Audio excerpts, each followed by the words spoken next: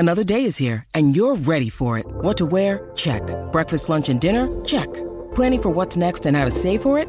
That's where Bank of America can help.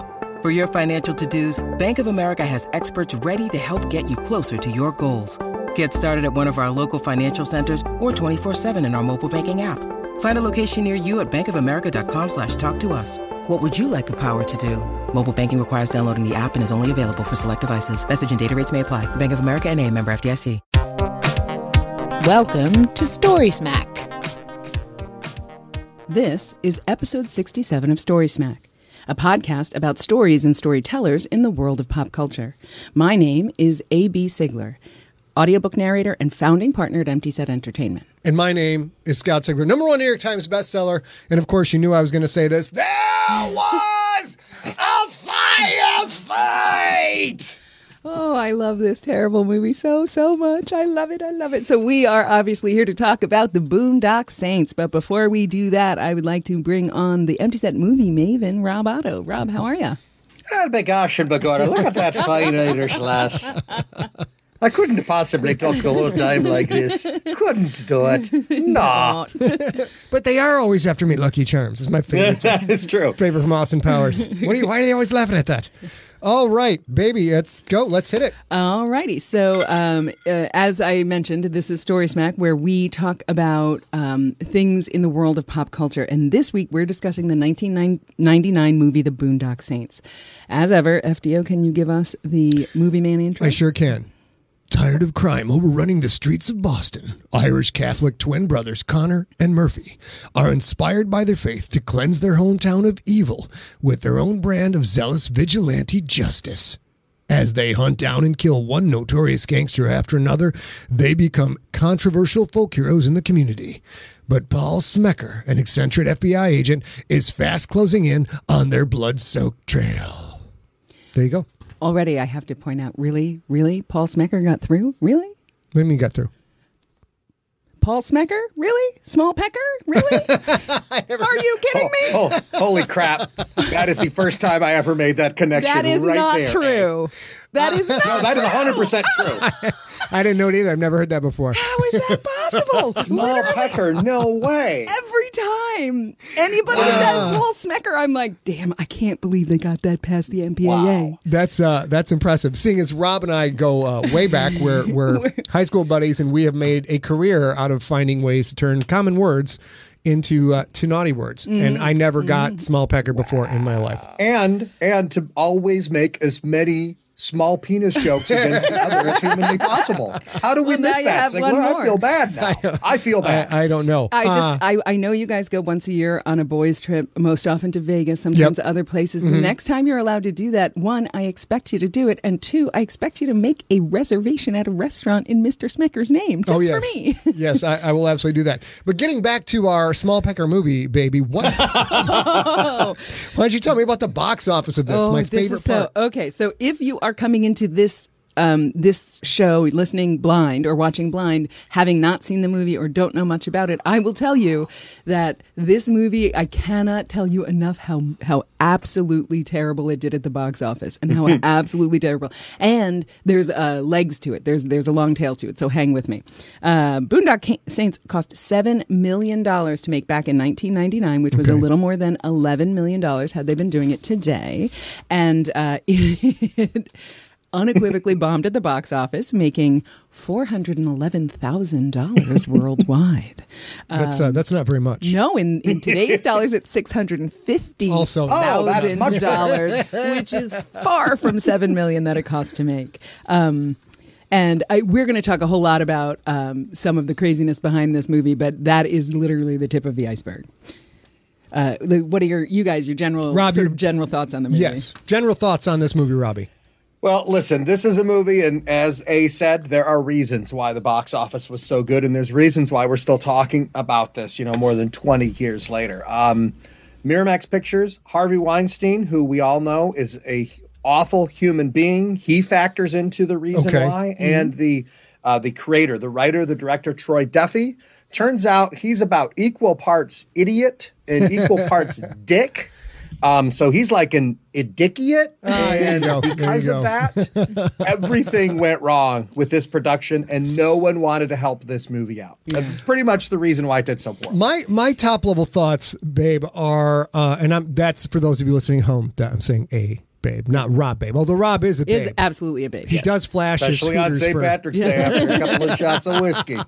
Speaking of which, speaking of, I'm drinking a little Jameson today. Robbie, what you drinking? Oh, I'm drinking Jameson, but a mixed drink. Oh, there you I go. call an old-fashioned Irish breakfast because it's just essentially a whiskey old-fashioned, but I ran out of simple syrup, so I used maple syrup. So it's now an Irish How is breakfast. So cheers. It's for the I Irish mean, that Canadians actually in the sounds house. pretty delicious. I'm not gonna lie. It's actually quite good. Little black cherry on top. I thought you were going to say that you cracked an egg into it like Rocky. That's why it's an Irish breakfast. No. But before we move on with the details of the actors and all that other stuff, I do want to come back to this idea that there were 1,000 things that made this movie should have been forgettable, including it was rightfully so wildly panned by critics, critics small and large, college level critics, expert critics, Times, Roger Ebert. Everybody hated this movie with lots of good reason. And then when it went into video back in the day, it went into video, right? Blockbuster Video made it an exclusive to Blockbuster release and put it on a shelf in every store they had. And in 6 months, it made $260 million. Hello. Wait, maybe not in 6 months. Maybe it's made Eventually. $260 million. But in 6 months, it earned back all of its money and the investment that Now, Blockbuster made in it. is that money from Blockbuster because of Blockbuster buying copies, or that and people saying, now I got to have my own copy of this? No, back in the day, it was, I mean, I worked for Blockbuster when this movie came out, and you could buy a new release, but it was somewhere in the vicinity of $222. Yeah, they were. And I have really no expensive idea back why in the they day. picked that price point, but a brand new release in its first 30 days was $222 to purchase the videotape, including That's if you insane. lost it. Yeah, it was insane. Oh my gosh. And No wonder they and were that's why you put profitable your for a credit little card while. down when there were still Blockbuster stores in case you didn't bring it back or in case you decided to tell me it got damaged. Like, I could price it out, but most people, they just wanted to keep the movie. And then they had to pay $122 or $222. We are going to now dive into the cast. Before that, my general overview, my favorite part of this movie, I think I timed it out roughly the first 17 minutes. Yeah. The amount of small foreshadowings and hints that Duffy, as scriptwriter, puts in that later only makes sense after another two or three things happen to put it together.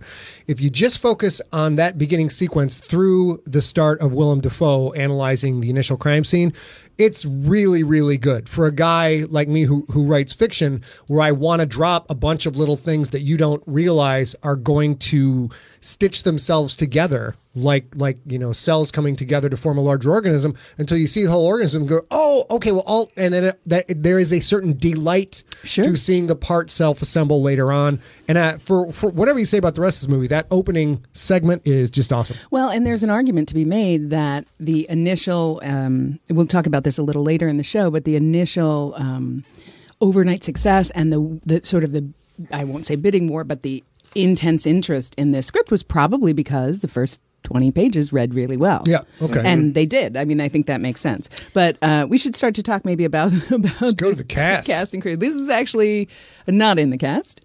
This is the man himself. Yeah. So that's Troy Duffy, who essentially was a bartender in Los Angeles. And he had this idea of a story, and some things came together, including he saw a drug dealer steal money from a dead guy on the street when he was working as a bartender. And that led into the idea of, the brothers stealing the money from the Russians, right? In addition to that, the opening scene when they're in the church and they're talking about Kitty Genovese, right? And this is a kind of a famous urban legend. Kitty Genovese was a woman who was raped and murdered in New York in the 60s, right? And the Times came out and said like 38 neighbors watched it all happen and none of them did anything. Now, that is a huge over-exaggeration. Multiple people called the police.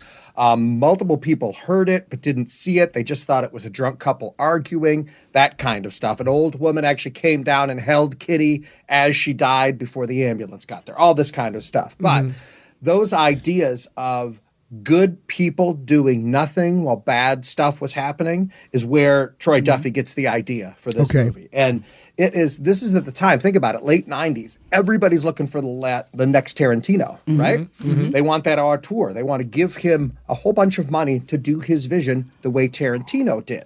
So Troy Duffy started thinking, well, my farts don't stink. Everybody wants me, right? And eventually it came down to a bidding war. Harvey Weinstein works with Miramax. They give him $300,000 for this script. They tell him that he will have total control and he can direct it himself. They also buy him the bar that he is working at the time in order to grab hold of this script. And that's how the whole thing started. Yep, and he's actually supposed to co-own the bar with Harvey Weinstein, which in 1999 in LA, there is maybe no bigger chip to show around town than you co-own a thing with Harvey Weinstein. Sure. He's that cool with you. He bought a bar for you to share, which was the idea. And this, of course, being before we all understood that Harvey Weinstein was one of the worst human beings in the history of man at the time. He was just a huge name in Hollywood. He was the man. He was the man at the time. And it's an interesting thing because that specific story that Rob just told is true. All of that actually went into play. And we will find out later, none of it actually came to fruition because of how big of a jerk Troy Duffy was. Splash personalities. Yeah, so this goes on, and we'll talk about this a lot. I'll try to stop saying it, but Troy is so problematic that they start with a $15 million budget. So he's going to get $300,000 just for the script. He's going to get a 50% ownership in a bar in LA, which is now the most famous bar in LA for the moment.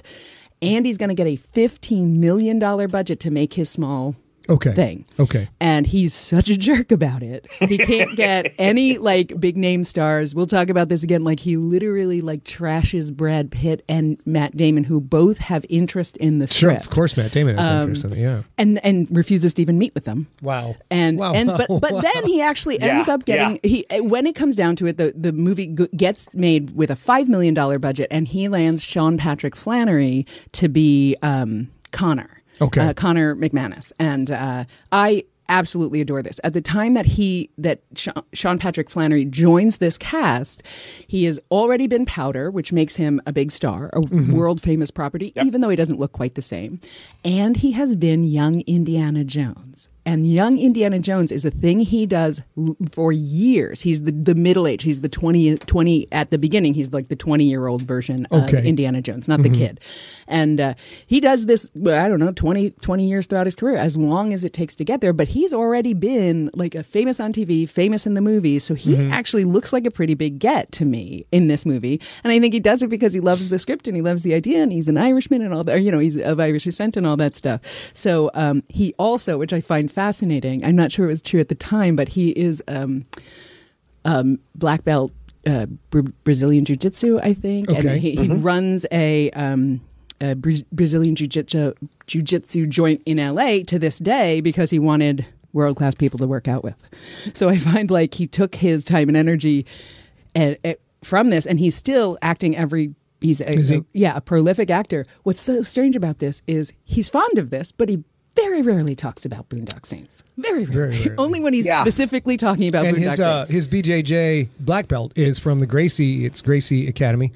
And back in 2008, that's pretty impressive. That, if you guys don't know mixed martial arts and combat, to be a black belt in anything is a serious accomplishment. And a black belt in BJJ from a Gracie-related gym, he's not a man to be trifled with. Yeah, and then he confirmed just recently, I think in 2017, that although he has a lot of love for Connor McManus, he will not come back for a Boondock 3. Is Troy Duffy going to be? Are we going to get to the Boondock 3? I don't think we'll ever get a Boondock 3. I don't think we'll ever get to Boondock 3. But I think part of the help in getting Troy Duffy to maybe come back to reality is Connor McManus / Sean Patrick Flannery saying nope, I'm absolutely never doing this again. And wait, McManus, that's Mick M. Anus. I never noticed that before. Y'all don't get off the hook for Paul Schmecker. Sorry, you just don't. Brings us to the second brother, Norman Reedus. Excuse me, Norman Reedus. Listen, this is a serious film, you guys. Oh wait, no, it's not. Go ahead. It's not. No, it's not. Go ahead. It's okay. And of course, Norman Reedus has risen to huge, massive international fame as Daryl Dixon in The Walking Dead. But before then, he had been in. I didn't remember him in Mimic. Gosh darn, I've seen he Mimic would a have couple been young times. then too. I mean, was a not young too guy in young. Mimic? He's just a couple years younger than this, but it's literally one of the very first things he does with Okay. which is amazing. Like, could you imagine like having the career Norman Reedus ends up having? With your first movie being a Del Toro movie? Yeah, not bad. If you're Troy Duffy, you think, well, of course, this is what I've always deserved. But can you imagine like a young actor just trying to be like, I'm from Florida, I'm trying to do the right thing. I am.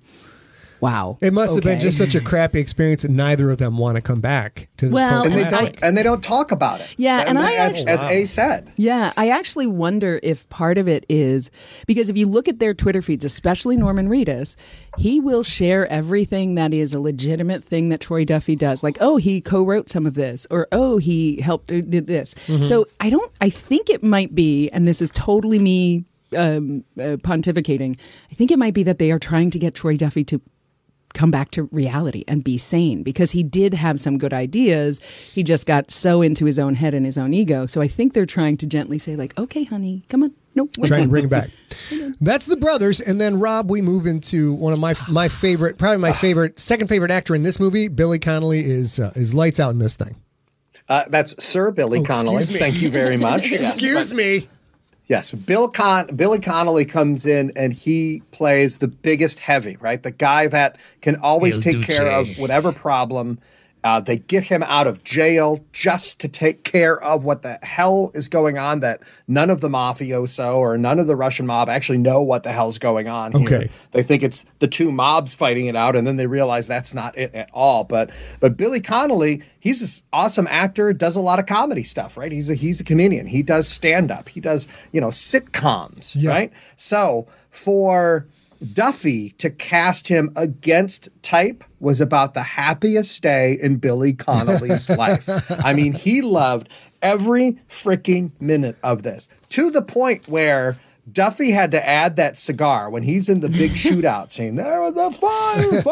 Go back. When he's in that scene, Duffy had to put a cigar in Billy Connolly's mouth because he could not stop smiling.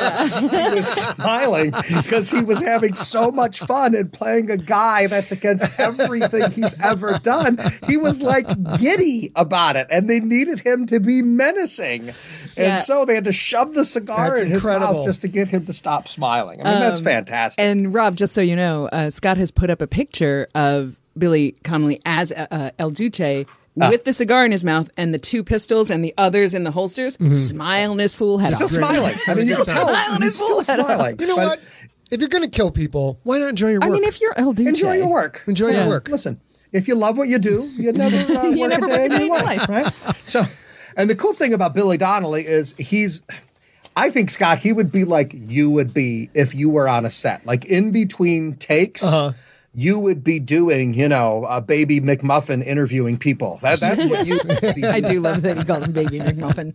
I called him Baby McMuffin. You know what I meant. I know, I like it. Butter. That's it. I right. like it too. He was a set entertainer, right?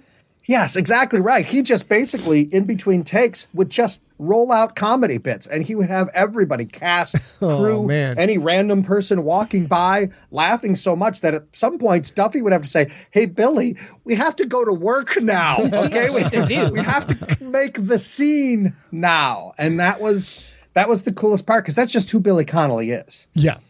And he's gone on to just do, he's done so many things, Lord of the Rings, animation, just great. But this is his first serious role. This really opened the door to a lot of that other serious stuff, because up to this point, nobody knew he could pull it off. How interesting. We have two guys in the movie who don't even talk about it anymore, and one who probably can't talk about it enough.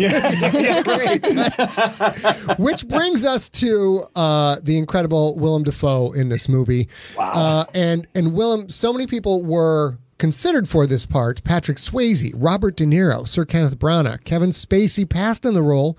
Miramax wanted Sylvester Stallone, Bill Murray, who would have been great, or Mike Myers. I'm not sure how well that would have worked out. But they all eventually three of went with Willem those, Dafoe, all three of those that Miramax wanted, when Miramax was still involved, they had relationships with all three of those actors already. I see. So it would have been like, oh, we understand the parameters here or whatever. But the first three you mentioned were interested in the part. Okay. And again, we'll talk a little bit about Troy Duffy's disinterest in somebody who was not as famous or talented as he was at the time. Oh, boy. So that's maybe why he turned down, I don't know, Robert De Niro. Yeah, Robert De Niro would have been a good choice. Dafoe took this role after 2 decades of constant work, in part because, in his own words, he likes to take challenges. His performance as Paul Schmecker, not Schmal Pecker, has been called everything from uneven and eccentric to perfectly eccentric, and he's another just absolute legend of Hollywood. He's done Absolutely, so much stuff, and of course, stuff. has since then he's in this movie he is the only one who's an Oscar winner or a multiple Oscar winner.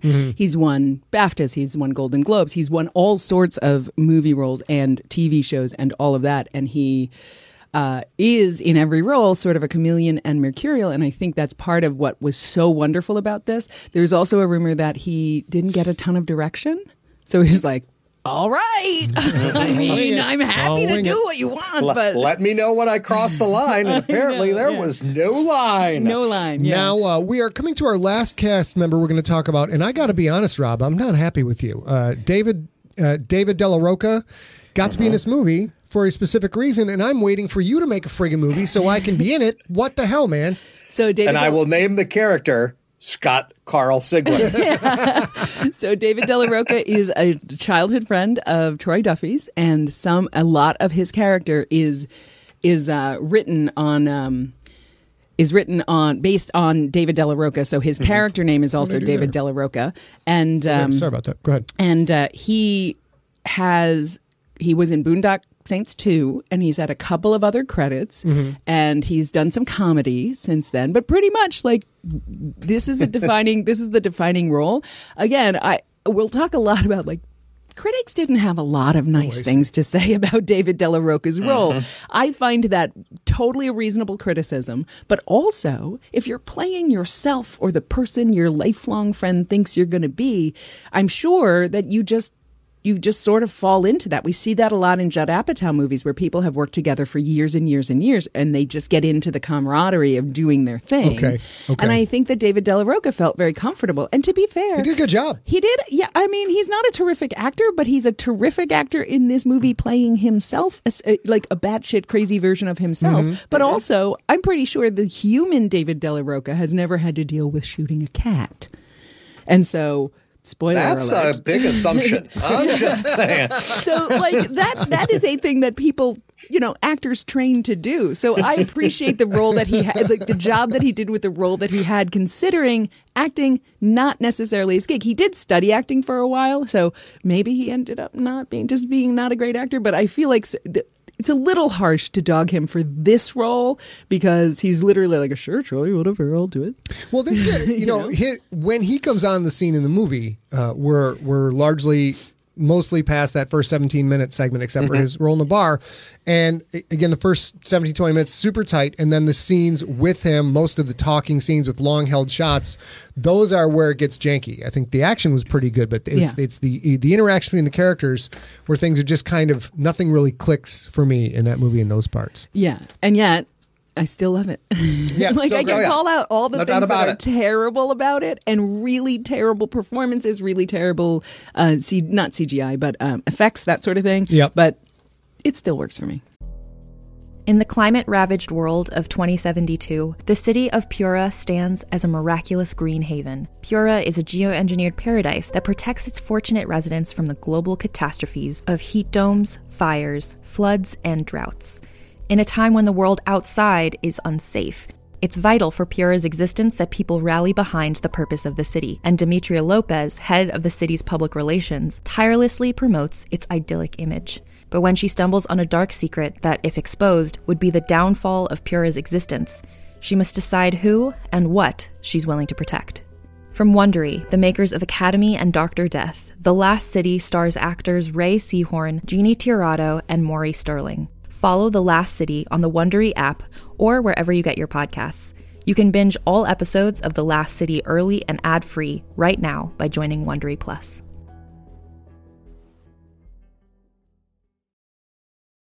Greetings, adventurers. Today we're excited to introduce you to a new story, Dark Dice, a horror podcast that blurs the line between actual play and audio drama, where the story is determined by the roll of the dice. 6 adventurers embark on a journey into the ruinous domain of the Nameless God. They will never be the same again. One of the players is not what they seem after a doppelganger, a creature that can assume the form and voice of whatever it kills, infiltrates the team. As the players are picked off and replaced one at a time, can they figure out who the monster is before it's too late? Can you? Here's a quick example of what our show sounds like. The shambler with the jar of liquid inside of him. Soren Arkwright let loose an arrow that cracked the glass, passing through the spine of the creature. The shambler still managed to maintain its forward momentum, but stumbled as it eagerly tried to bite and swipe at Soren, landing near his feet. As Jeff Goldblum has now joined our cast, Dark Dice is available however you listen to podcasts. It's a movie made by extremely flawed people about extremely flawed people that is extremely flawed and yet so freaking entertaining. So right? entertaining. So entertaining. Yeah, it's really good. So we should probably get into what we've let's get into been toying around with, this idea that this was such a crazy time for this film to get made. Rob, we mentioned that there's all sorts of, myth, backstory, all the stuff we've been talking about Troy Duffy. Do you want to, Weinstein, do you want to get into some of that? Yeah, so, I mean, you think at the time, and completely unheralded, unproven auteur like Troy Duffy gets the dream contract and partnership with Harvey Weinstein, right? I mean, that's fantastic. One of the biggest names in the business. And the problem is that Duffy kind of puts him off so early in their relationship that Weinstein just says, I'm done. He never actually says it. And Duffy always accused him of it and accused him of submarining it and trying to blackball him and screw up the movie, like from the get-go. And at the time, everybody was like, Harvey wouldn't do that. Harvey's all about the money. He's a good guy. Movie. Yeah, right. What a heck of a guy. And then we find out as the years go on that, yes, he is a trash of a human being. He is awful, and everything he's done with the young women that he worked with and everything. All of a sudden, I look back now and say, yeah, I bet Harvey Weinstein did exactly what Troy Duffy said he did. I bet he submarined this movie. He downsold it at Cannes when it was first released, and that just really, you know, he's been known to threaten filmmakers and all this kind of stuff. So it seems like now, looking back, it would not be out of character at all for Weinstein. To just blacklist it, make sure it got screwed up. And if you look, there's this great documentary called Overnight that's about this. It's about the overnight success of Troy Duffy. And you see some of the behind the scenes stuff and you see some of the conversations and the phone calls. And it's just like, yeah, I think Troy Duffy on this one, he's for the one time in the production of this movie, he's in the right. And I think Weinstein did everything Duffy said he did. And like you mentioned, Overnight, if you guys are at all a fan of this movie, absolutely find that documentary and watch it. It makes the movie so much better when you realize that they actually got it out and you actually got to watch it. It's mesmerizing. But he actually is, like, in that movie, you hear him completely unable to talk to Harvey Weinstein in a professional to professional way because he's so convinced that Weinstein is manipulating him. And of course, now we know Weinstein was so invested in manipulating every single piece of his career. That probably is true. And so we have, obviously, Weinstein's proven to be a very difficult sort of individual. But Duffy, even though he may have been right about his experience, also a rather difficult individual. Yes. Rob, I mean, tell us about the casting process for this movie. Yeah, if this is going to be Duffy's new job, he's terrible at it. He's really bad at putting casts together and making people. He misunderstands the fragile egos of people in Hollywood and does not pussyfoot around them at all. He clashed with the producers. He clashed with Miramax. He clashed with everybody. Some actors that would have been great in these roles, Duffy wouldn't even meet with. I mean, Brad Pitt, Keanu Reeves. He called Keanu Reeves a punk. And after seeing Keanu Reeves with a pistol in his hand, I think that was a poor choice. He calls Ethan Hawke, who's one of the biggest names in Hollywood at the time, a talentless fool. Wow. So I want to compare Duffy to Tarantino, right? Because those are the two big auteurs of the 90s that we're talking about. And clearly there's a Tarantino influence on Duffy. 100%. Yeah, go ahead. No doubt about it. Yeah. No doubt about it. Tarantino valued and appreciated everything that came before him, and he paid homage to and worked with the biggest names from when he loved movies. And he made sure to bow down to them and let them know how much he loved their work. Duffy, on the other hand, does exactly the opposite. He thinks he's the big man and everyone should be bowing down to him. And that's why you look at Tarantino's IMDb page and there's 1,000 things on there. And you look at Troy Duffy and there's 12. That's why. Yeah. And all 12 come back to Boondock Saints pretty much. To use a curse word, if I may, the old phrase, at least my dad taught me, when other people touch them, you don't shit where you sleep. And when you are, taking a regular dump on other people, especially in a highly connected industry like the movie industry, where cameras are on you and you're still saying these awful things about people that somewhere down the road, not only might you work with, but somewhere down the road, you being able to work with that person might be the thing that gets that project made. For sure. And he's just, you're cutting off your nose for face. You don't see the long tail of what your career is going to be. Yeah, absolutely. And to Rob's point, the him calling Ethan Hawke a talentless fool and calling Keanu Reeves a punk, those are in Overnight. You can hear him say it. It's not a rumor. He says it. It's insane. And he's never met them. It's not like he had a meeting with them and was like, nah, that guy's not right for he's a little bit of a punk. He's just talking off the top of his head, and I'm sure to this day he has never met either one of those punks or talentless fools. However, he did meet Ewan McGregor, Rob. This is such a great story. This is unbelievable to me. And honestly, I wish they had cameras on this. I would have loved to see this. So apparently he flies to New York, wants to meet Ewan McGregor, thinks he's going to be perfect for the role, which of course he would have been, no doubt about it. But Duffy starts drinking. And when he starts drinking, he starts arguing.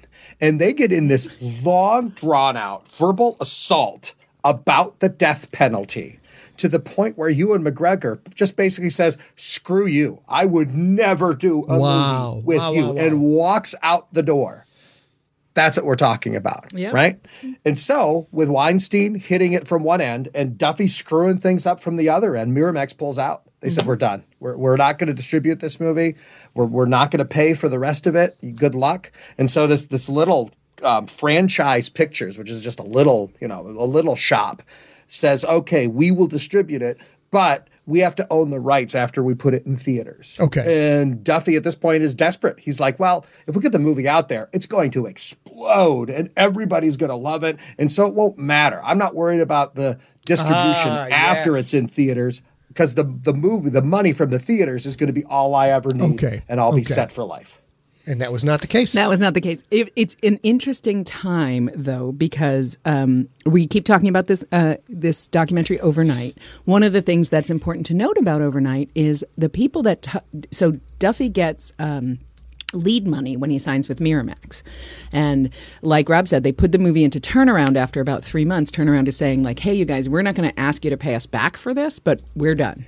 Anybody want this? You can have this. Somebody else can buy it from us, but we're not putting another dollar into this. Right. And so they put it into turnaround. Eventually somebody picks it up, but it goes from Duffy getting half ownership in a bar with Harvey Weinstein and $300,000 and a $15 million budget and A-list stars to a $5 million budget and a contract that egotistical Duffy doesn't even realize. In the world of Blockbuster Video in 1999, that's a huge thing. And he doesn't even realize that he's not negotiating those rights. That's how egotistical and sure he is that it won't matter. And of course, that's not what happens. So Tony Montana and Mark Bryan Smith are the people who created Overnight. And at the time, they were hired because they were the band managers for Troy Duffy's band, which we haven't mentioned until now. Did Troy Duffy hire them to make Overnight? Yes. Oh, my God. Yes, and I know. It's great. And excuse me, and they go into this thinking like awesome because this is a crazy. And at the time, I can't remember what it was called, but it wasn't called Overnight. Okay. They go like, this is insane. He gets he gets to be the composer for the movie. His band, which at the time was called, I think the Brood. The Brood. Thank you. It's called The Brood. Mm-hmm. There's already a famous band with albums out in 1999 in somewhere else in the world called The Brood. And so whoever controls this, I'm assuming also Miramax, is like, cool, you can't be The Brood. And he's like, fuck that. We're going to be The Brood anyway. And he's like, cool, we're not going to do it. They renamed the band the Boondock Saints, which I guess they were until 2007 when they sort of broke up. Okay. Duffy's brother is in the band. All right. And as part of this deal, he gets to compose any of the music in the show. The Boondock Saints get to be the band in the show, and his brother is in the band, and they get paid for that, like industry scale. And Duffy keeps it for himself. It's his own brother, two people who are making the documentary about Troy Duffy, he refuses to pay any money to. Well, and that brings up Troy Duffy saying he thought the treatment in the movie, his treatment in the movie was extremely unfair. He says, did I think it was fair? He says, absolutely not. I don't have to feel, I know I was there. It was happening to me. That kind of behavior you saw in the film was the exception and not the rule. And I don't think it was too fair of them to not provide any context of why Troy's upset, who's talking to, etc. You know what? You don't shit where you sleep, and you don't not pay the people making a documentary about you. It's never going to go well. And Tony Montana and Mark Bryan Smith have had many interviews about this and said, like, trust us, this wasn't an inside job. We literally made him out to be the best version of himself. Yep. And they say this with proof. We didn't add all the anti-Semitism. Oh my God. We didn't add all the homophobia. Didn't add all the racism. We didn't add all that, but we have all that. And all of a sudden, Troy Duffy is no longer saying that it was a con job.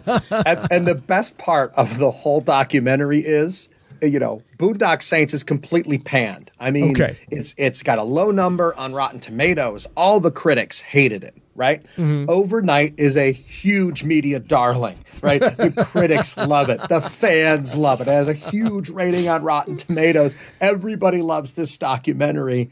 Except, of course, Troy Duffy. And, the crazy thing about this, and I don't know a lot of these details, but so this movie comes out the Boondock Saints comes out in 1999, after 10 years in development of all this business and drama of Miramax coming in and going out and all that stuff. Yeah, that's when it was first at Cannes to try to get sold. Yeah, and then in 2004, Overnight comes out. And then I think it's in 2007 or 9 or something. Duffy gets Boondock 2 made. I find that amazing. How many times do you have to be shown that this won't work? That's I often compare working in Hollywood, which we haven't done yet, but we study it enough, or writing a book a lot to being a head coach in the NFL or a coach in the NFL. Once you have attained that level, even if your team goes 0-16, 1-15, once you've been a head coach in the NFL, you always have work. There's always somebody who will hire you at some level of football, probably pro football, because you have experience that is untouchable anywhere else. And that's why so many people, aspiring filmmakers, set out to make they burn credit cards or do everything they can to get that indie made. Joseph Kahn is one of those who went over $1 million in debt just to make his first movie. Because once you've made a movie and show people you can do the whole process, you are even if you're an asshole, you're much less of a risk when it comes to people. Here's $5 million. You want to give that $5 million to somebody who's already shown they can make a product and generate a profit or at least revenue. That's how, so I'm surprised he hasn't made more, to tell you the truth. Well, and I think that has a lot to do with his inability to get over his own ego. I think that it's proof in the pudding that Willem Dafoe makes an uncredited cameo in Boondock 2. Sean Patrick Flanery and Norman Reedus are back as the McManus brothers. Okay. And I think that stands to the idea that if he could get out of his... honestly, and I'm not putting anything on him or anything, but honestly, I think there are people who care about him and think he could be talented if he could solve this mania of his ego or whatever. So I think he could work more if he was a little less into himself. There was also unfortunate timing that helped very much sink this movie. For sure. Right? So it premieres at Cannes 1 month after the Columbine shootings. Okay. In 1999, right? So 2 white kids walking around in black clothing with weapons shooting people. All of a sudden, the distributors all backed off. They're Okay. like, I am not attaching my name, my company's reputation to this movie. It's too violent. It's too soon. We can't do it.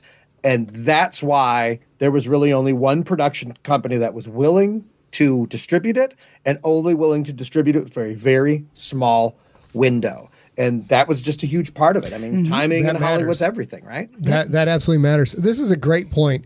I love this. The amount talking about what a difficult person Sean Duffy is. The amount of violence in the script made it almost Troy Duffy, excuse me, made it almost impossible for the filmmakers to find a church that would allow them to shoot in the premises.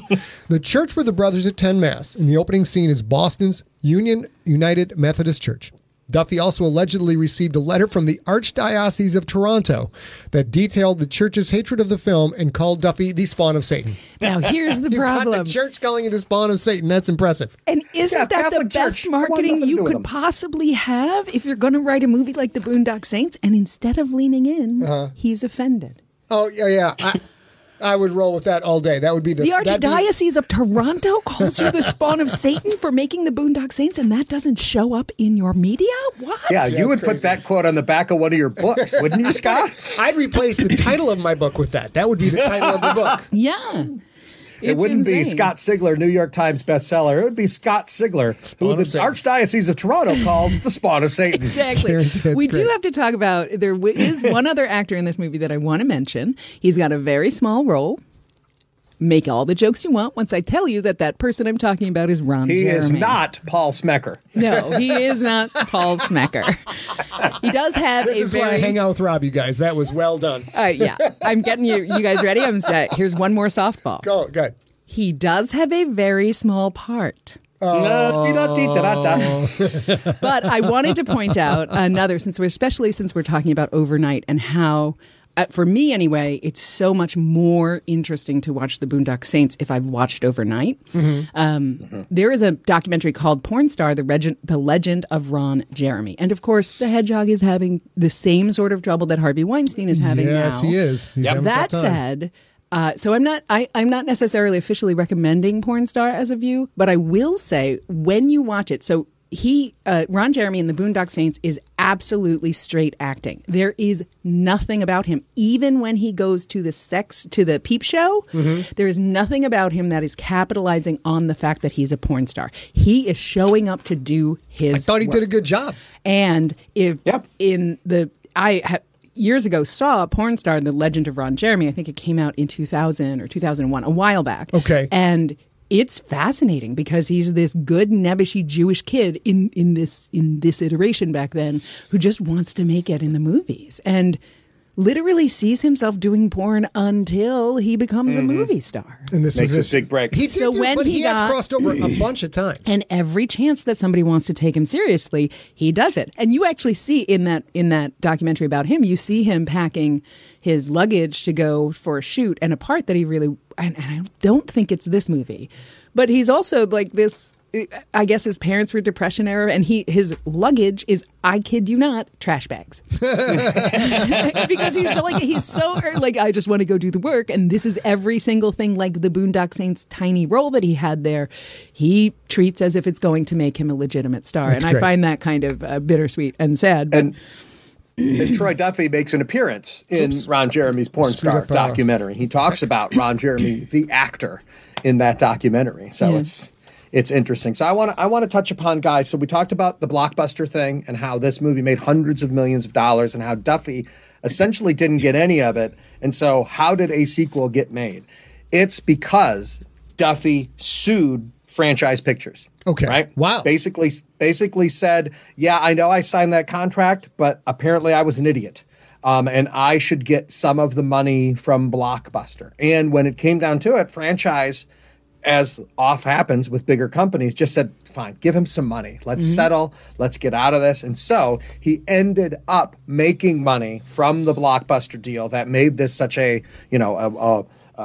blockbuster, if you excuse the pun, box office, right? The hundreds of millions of dollars. He got his slice of that pie and then turned around, used a bunch of that money to help greenlight Boondock Saints 2, All Saints Day, and that's really how the second movie got made. Yeah, that makes sense. Do we know, has he done other movies besides these two? He has done a few little writing parts, and there's one other movie.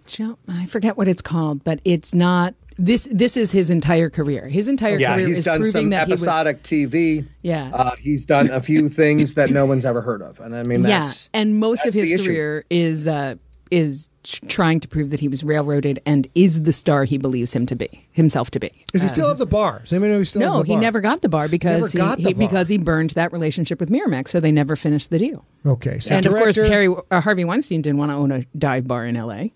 He was attached to a TV series called Luminous, which I don't know if that got made, but that was back in 2015. So his IMDb credits as a director, The Boondock Saints 2. That's all we've got. Yeah. That's all we've got. Pretty much it. Yeah. And the shame of it is he had the chops to make a script that absolutely had a ton of interest, and so theoretically, even though he wants to be Clooney, I guess he wants to act when he wants to act, he wants to direct when he wants to direct, he wants to produce when he wants to produce.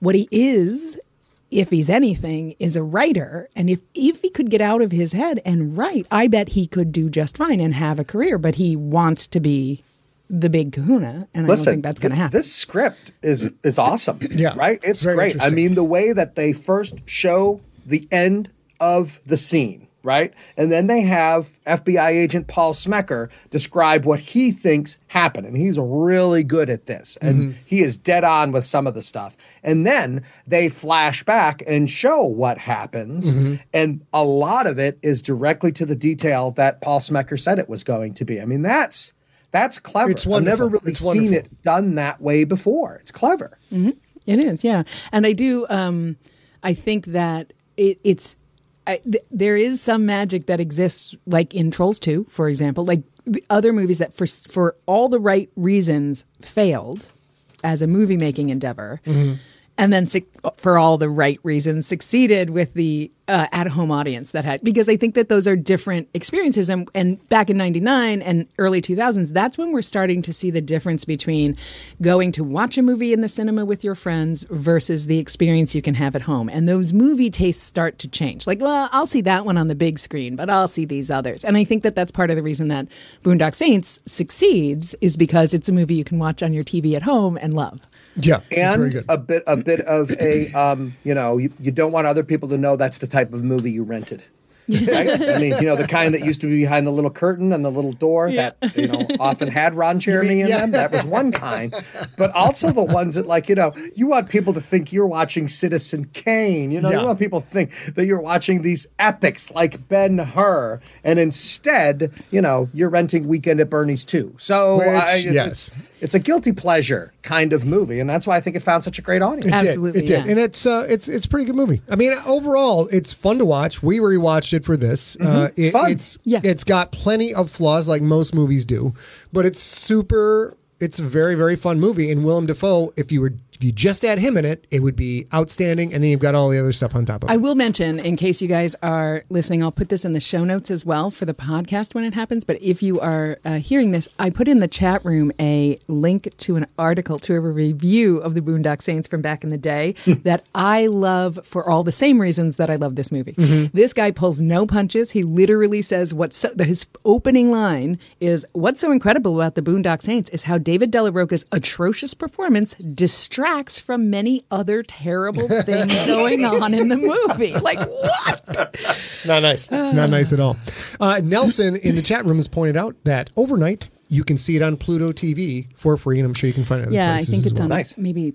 So there's one. Yeah, you can see it in a handful of places. Before we close out this show, the most important stats, of course, to me are the swear This is count. why I was waiting for you to hit these last two, Scotty. The most important part about this movie, the word fuck and its derivatives are used a total of 246 times. That's a good number. I've kept tabs in a lot of movies with a lot of curse words, and that's a solid number. And the body David count... Della Rocca, I believe, does 7 of those in one sentence. That's pretty impressive. One of my best friends, Allison, and it's in one of your books. It's in one of my books. Allison and I used to run a business together when Scott and I started to work together, and she was mad about something on the phone, and we were in San Diego. He was still living in San Francisco, in the office in San Diego, and she's on the phone mad about something, and she hangs up because she's ever the professional. And she goes, fuck that guy and his fucking fucker. And we're both are like, what? Again. As Connor McManus says to David right after that sentence, shows the diversity of the word. Absolutely. The body count in this movie, 33, which I felt it was higher, but 33 is pretty good body count. Surprisingly low, isn't it? 34 if you count the cat. Yeah. Yeah. There you go. And I did accidentally, as I was calling up graphics for the live stream, did have a picture of a cat on a stove burning come across the screen. So it could very well be that cat. Now, but as we go into the closing, we were going to do Coming to America 2 for the next movie. But I have to point out here, I think I can do it like a little bit like this. Where did the fans come in on that? I threw a quick Scotty? poll out to Sigler Junkies, smart. which is a private group over on Facebook. If you are a fan of mine and you've not gone to facebook.com/group/Sigler Junkies, one word, and you have to apply to get in. They don't just take anybody. What I rattled out to the crowd there, and let's get an update on the stats real quick. And it was a clear win.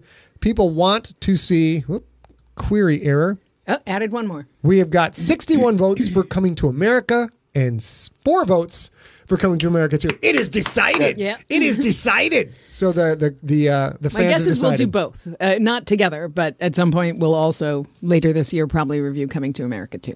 All right. Coming to America. Rob, do you have any to America? Rob, do you have any last closing thoughts on this movie? Listen, go in understanding that it's a very flawed movie and that Willem Dafoe is completely over the top and just embrace it, love it, hold it close to you late at night, and just understand that's what the movie is, and you will have a hell of a good time, especially around St. Patrick's Day. Yes, yes. Baby, any last thoughts? Oh, yeah. That's one other thing I don't think I said on the cast, but when we were setting up, I think it's this article maybe that I posted and I just mentioned. I read sometime in the prepping for this show, he mentions, I can't believe you open the movie with a scene on St. Patrick's Day in Boston, in Southie, and there's no St. Patrick's Day parade at all. None. I mean, you can buy that footage, probably free. Probably somebody give it to him for free. None of that. It's just a scene in a bar, which is great, with lots of nice little notes. Doc, who owns the bar, has Tourette's, and everybody knows it except for the newcomers, and they sass him, but it's all good. And one little green streamer. Doesn't even say Patty's Day. It's insane. That's my final thought. My final thoughts on this movie is, if you've never seen it, it is definitely wonderful after 10 o'clock p.m. on a weeknight or weekend. You know, you've had a couple of drinks, whatever. A couple shots of whiskey, hell yeah. Shots of whiskey. Actually, I have a couple shots of whiskey while you watch the film. If you like shoot 'em ups, if you like explosions, if you like dudes having war with criminals, you can't go wrong with this. It's fabulous. And the Green Goblin is in it, so it's everything I could want. Fair enough. I could want in a movie. Fair enough. All right, baby, Thank you us out. so much, Rob, for joining us. We will see you when we do Coming to America in a couple of weeks. Yep, sounds good. Sounds great. I'll let you know if there's a spoon with my soup. All right, Rob. See you. Good day, Thank sir. you. Bye. Bye. Okay, I believe that we're done, right? Yes, ma'am. We are done. Take us out. So that was episode 67 of Story Smack. You can find Scott and I online. Scott is at Scott Sigler on Twitter and Instagram. And his Facebook page is facebook.com/Scott Sigler.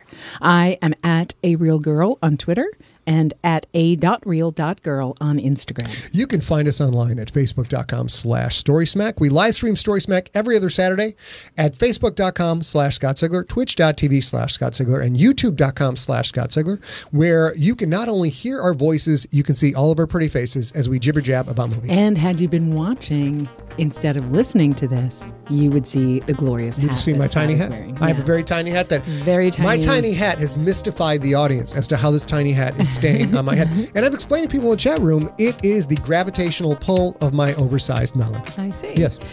In addition to Story Smack, we do a once weekly live stream called Sigler in Place. It's on Wednesdays at 6 p.m. all through until everything the pandemic's over and we're done with lockdown. Right here wherever you're watching this. And I put out a section of a unabridged full-length audiobook every Sunday over at scottsigler.com. You can subscribe to that at scottsigler.com/subscribe. We got links to Spotify, iHeartRadio, and all the stuff. And we hope you can join us to hear Scott's books and more Story Smack's goodness in the future. And I think That's it for us. Until the next episode, we will talk to you all real soon.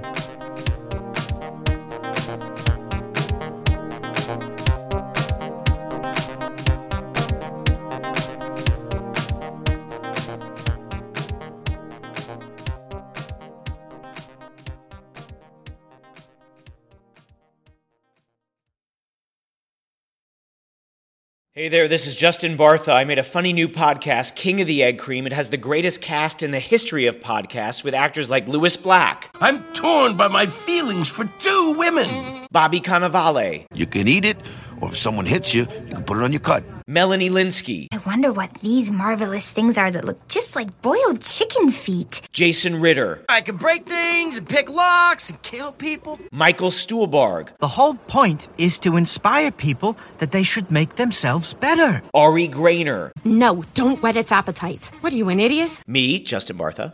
That's not just any egg cream, that's a Lemke's special. And all narrated by the hilarious Richard Kind. This is the story of Harry Dalowitz and how he rose from nothing to become New York's King of the Egg Cream. So if you like funny true stories, come listen to King of the Egg Cream, available wherever you get your podcasts.